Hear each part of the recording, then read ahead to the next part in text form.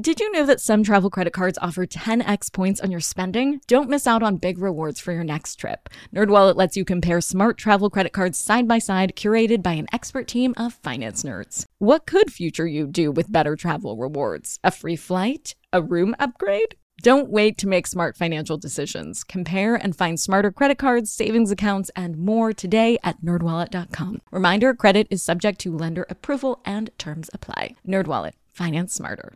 Hey guys, are you ready for some money rehab? Wall Street has been completely upended by an unlikely player, GameStop. And should I have a 401k? Because then you don't do it? No, I know. You think the whole world revolves around you and your money? Well, it doesn't. Charge for wasting our time. I will take a check like a old school check. You recognize her from anchoring on CNN, CNBC, and Bloomberg. The only financial expert you don't need a dictionary to understand. Nicole Lapin. As you know, if you've been listening for a while, I don't have any children yet, but I do want to be a parent someday. And because I am such a dork about everything, even motherhood, I've been doing a lot of research on parenting, and it's been super interesting. I've noticed that whenever I look up a parenting question online, I get slammed with suggestions for tons and tons and tons of mommy blogs. So I've gone down the Mom-fluencer rabbit hole and I have some questions. I've talked before on the show about how influencing can be a lucrative venture, but in the case of Mom-fluencers, it gets a little bit more complicated because, of course, kids are involved. Does learning about motherhood by watching other moms on Instagram fill some sort of ancestral tribal need to learn by example? Does it negatively affect your parenting when your family becomes an income stream? Can both be true? I wanted to talk about the good, the bad, and the ugly of this space, so I called up Jo Piazza, author and host of the amazing podcast Under the Influence that covers this industry. Jo, I'm so excited to have you. Welcome to Money Rehab.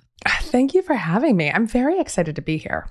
I am in awe of you. You host and write the most amazing podcast, Under the Influence, which if people are not listening, they should be. It's a deep dive into the mom internet and all the things mom influencers. How did you first get into this space? Oh my gosh, it was the most random thing. I've been a reporter my whole life, and I think that the way that I've always made sense of the world when I don't understand it is reporting it. And after I had my second baby, she didn't sleep. She didn't sleep at all. And so I had her just latched to me all the time, all through the night. And that was the only time she was calm. So the only appendage I had free was my right thumb. And the only thing you can do with the right thumb is scroll Instagram.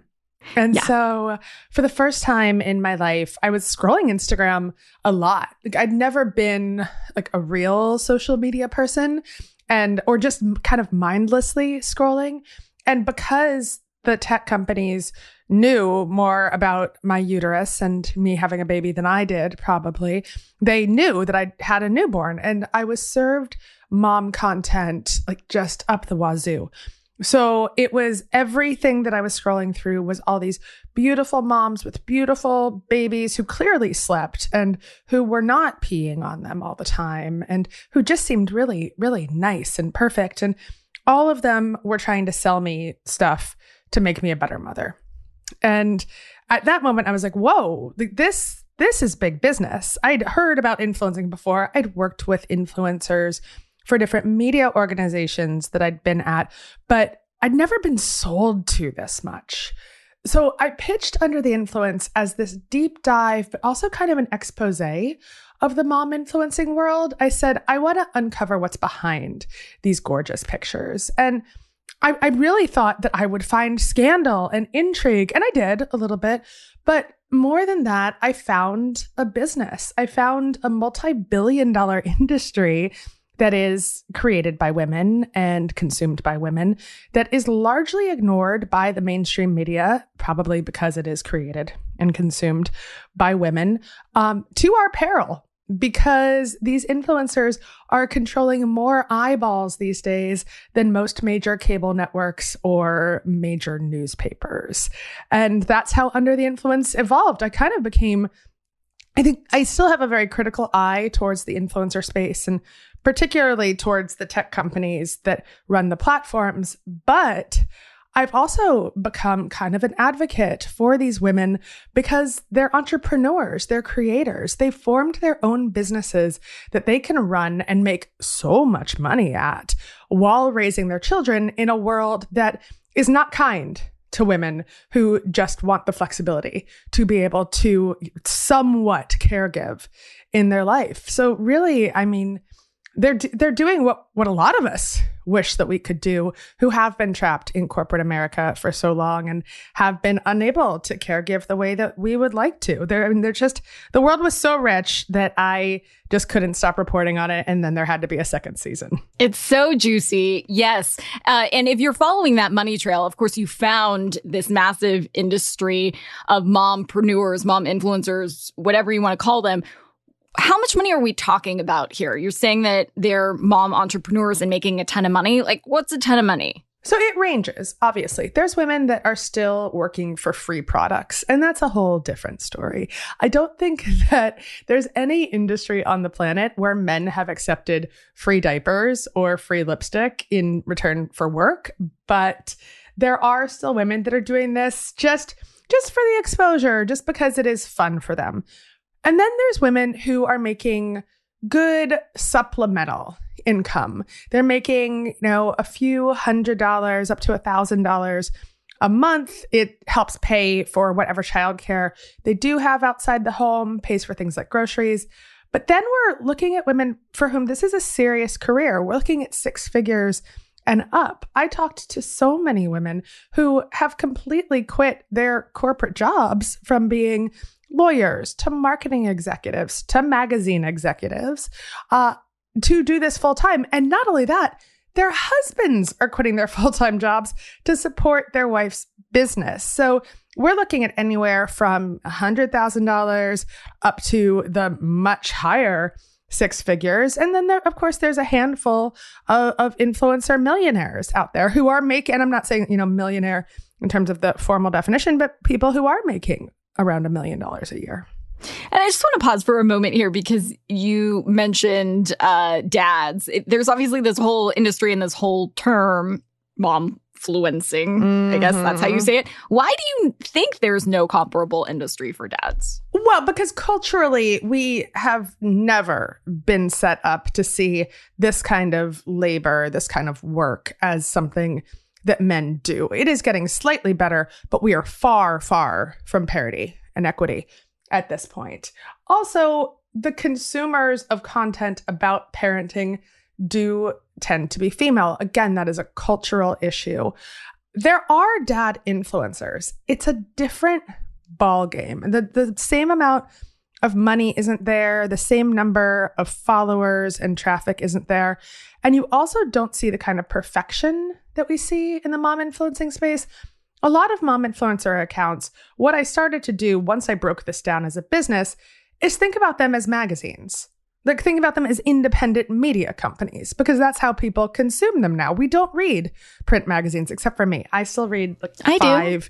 I still read 5 different print magazines a month, but I know that I'm in the minority.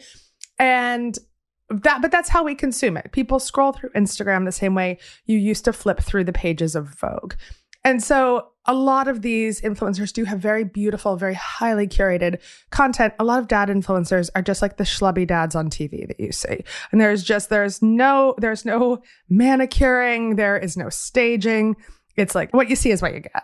Think the followers see the accounts or the sort of digital magazines as aspirational and educational, or do you feel like these accounts are unattainable? And if it's the latter, what is the appeal of obsessing over a life that's never actually going to look like your own? Well, I think that there's a lot of appeal of obsessing over a life that's never going to look like your own.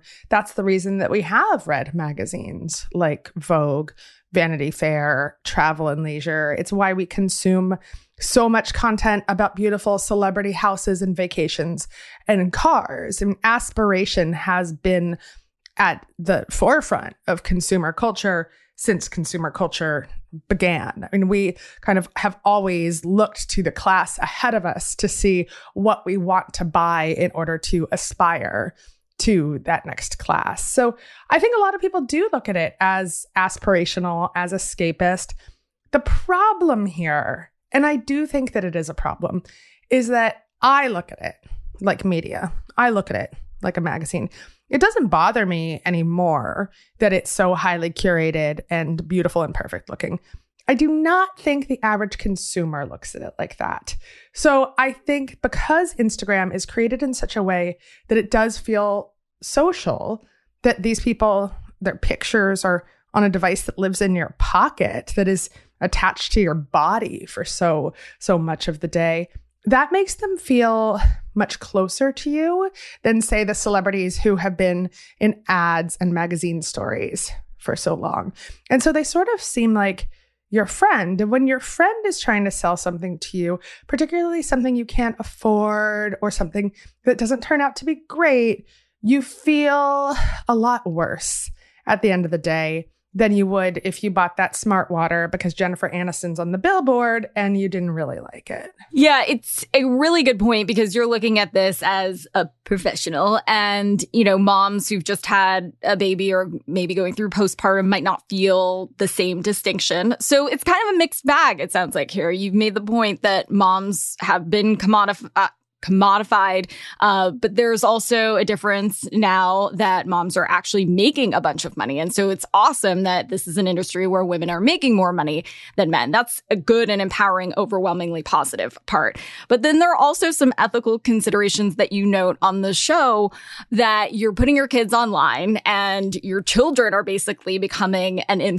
income stream. So would you say that the opportunities presented by mom-fluencing do more good than harm, or the reverse? I do think that they do more good than harm. I have to say that any industry that allows women to make money while supporting their family, while taking care of their family, allows them to become entrepreneurs, to create their own schedules, and allows women to take advantage of the commodification of mothers that has been happening since the beginning of mass media.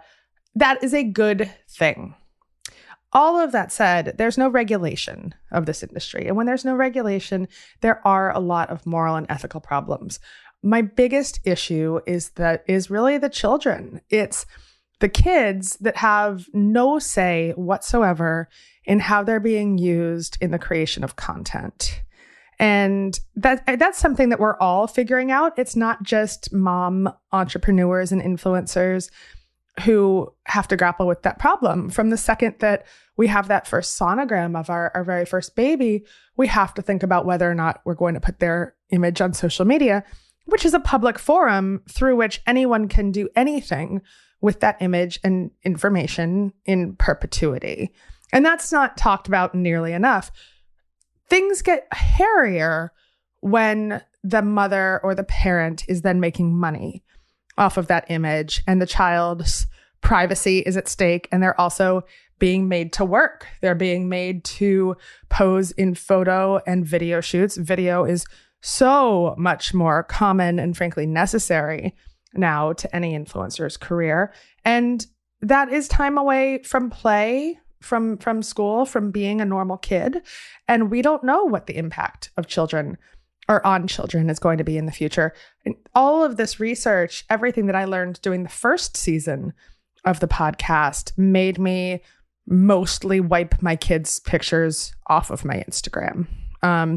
They show up sometimes in stories, or you'll see the backs of their heads, but they're not on my main feed anymore because I just learned too much about what predators can do with your child's image. Let's double click on that, so to speak, for a second. What can they do? Well, think about it and think about there's just the regular pregnancy announcement or birth announcement. So a lot of people, I don't want to say most, but most people I know, a baby's born and you do the birth announcement. You say the exact date they were born. You give their full name, often including their middle name. Your address is very easy to find if someone knows your full name. And then there's now a whole data set out there about your child that can easily be co-opted by people looking to commit digital and credit fraud throughout the entire world. Then there's the question of the images. We've seen a lot of cases where these images are being stolen and co-opted for things that are incredibly disturbing. Some of the pictures, especially pictures of kids in baths or pictures of kids, running with their little naked booties through a sprinkler, things that we think are cute and innocuous, end up on pedophilia websites. Beyond that, there's also some other strange dark corners of the internet. We did a whole episode this season on social media role playing, which is where people will co-opt photos of you, your family, and your children and pretend that they're you in strange internet games. And all of it was just too much. It all felt like a weird sci-fi, very dark horror movie. And I say all the time too, I get a lot out of social media. I do enjoy it, but there's times when I wish it weren't such a big part of our lives. I also write books, and the number one way that I get news about my books out there is through social media these days. And I mean, I will sell more books through posting things on my Instagram than I will from major mainstream magazines writing about it. So I can't get off Instagram, but I can protect my kids on it. And I think we all kind of have to think about what limits we need to put on ourselves in order to feel good about using it. Hold on to your wallets, boys and girls. Money Rehab will be right back. Money Rehabbers, you have money hidden in your house. Yeah, just hiding there in plain sight. Okay, so I don't mean you have gold bars hidden somewhere in walls, treasure map style, but you do have a money-making opportunity that you're just leaving on the table if you're not hosting on Airbnb. It's one of my all-time favorite side hustles. By hosting your space, you are monetizing what you already own. It doesn't get easier than that. For me, hosting on Airbnb has always been a no-brainer. When I first signed up, I remember thinking to myself, Self, you pay a lot of money for your house. It is time that house returned the favor. And to get real with you for a sec, I felt so much guilt before treating myself on vacation because traveling can be so expensive. But since hosting on Airbnb, I feel zero stress for treating myself to a much needed vacation because having Airbnb guests stay at my house when I'm traveling helps offset the cost of my travel. So it's such a win-win. I mean, if I could do it, you could do it. And your home might be worth more than you think. Find out how much at airbnb.com/host. Now for some more money rehab. Yeah, those are some scary internet rabbit holes you've gone down. I mean, I found a site that was devoted to people's feet, and I had like a wiki feet site that I discovered. That was the craziest thing. I can only imagine butts in sprinklers being another whole thing. So baby butts, just like adorable. I mean, I love a baby butt, like adorable. I know, adorable, smushy, delicious, squishy, delicious, rolly butts. But I'll bet you that could be taken out of context somewhere. Right. But it is terrifying where these images can end up. And just every time that I post something of my kids now, I think about the worst case scenario, which isn't pleasant. But it's kind of what I needed to do to curtail posting them on there.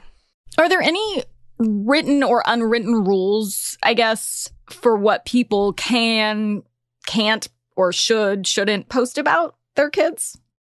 I think it's all your personal comfort zone. The big thing that I think people need to do is just be a little more educated and mindful with all of our social media use, and to think about the privacy that we want for both ourselves and for the rest of our family, and the privacy that we need. Because I think that there is often an inherent trust in tech companies and large corporations to think, oh, well, no, they won't let anything bad to me or anything bad happen to me. And that's absolutely not true. If we've discovered anything in our reporting, it's that there's absolutely no protections in place for the average citizen on Instagram, or for the creator who is frankly making Instagram a lot of money by creating so much content and giving them so many places to serve their ads. There's just there's really no rules, no protections. And the ones that are there are not being enforced or followed. So in your research, what have you found about how kids of Mom-fluencers are affected? I know that story is still to be written, but oh my God, have I now seen this a couple times where little kids are taking pictures, I live by the beach, of their moms like in bathing suits. And it's just the most heartbreaking, horrifying thing to witness. Yeah. No, it is. It is. I know that there's already an Instagram account like this, but I think about it every time I see an influencer in the wild taking photos. That's one of my favorite ones. Or where their husbands are taking their photos. And I'm just like, one of my friend's wives is an influencer, and she's very good, and her account is great. But I think about my friend all the time when I look at her account, because I went to college with him and I love him. And I just think about him taking all these photos, and then we laugh. And then we're like, oh, he's an Instagram husband. He's an Instagram husband. That's part of his job description now. And he went to college, probably. He went to college with me. And then I just like picture him taking these sunset influencer photos, and I'm like, you know what? He is married to a great lady. So God bless all of them. But I think it's really everyone's personal comfort zone for how and what they want to post. But what we do know is that the early research, and there's not a ton, right? Because influencing is new. We have to remember that Instagram is not that old, that the rise of the influencer really only happened in the past 5 years, even though we've been seeing mom bloggers for about 15 years. Because we've been seeing mom bloggers longer, there are now adult children of mom bloggers who have spoken out, many of them anonymously, to say that they felt like their childhood was stolen by their moms writing about their childhood, that they felt like they were constantly performing and that they had no privacy. We also now hear from some older children of mom influencers who say, don't take my picture, or I don't feel comfortable in front of the camera, and I don't know why you won't listen to me or give me any agency over my own body. And it creates such a schism in the parent-child relationship. And also the concept of making a child perform all the time. The closest comparison that we have to it are child stars in Hollywood, which is an industry that is very well regulated. And yet we still see the majority of child stars not doing very well as adults. And so I think there have to be a lot more regulations around how children's images are used on social media. What would you suggest if you were in charge of the world, which I would vote for, as far as regulations? I love being in charge of the world. You know, I would honestly vote for a complete ban on children until a certain age of consent. That would never happen. That said, France does severely limit what images parents are allowed to post of their children, or they did. They were passing a series of laws, and I haven't checked in a while to see where they're at with it, but there was definitely a heavier regulation about what you could post without a child's consent. And then you have to think about, what is the age of consent? A lot of children have smartphones now at age 7 or 8 or even younger. I mean, I would love to not give my child a smartphone until they had a car. And maybe at that point, there'll be self-driving cars and they won't even need a phone. There'll be something in the car that they can call me from.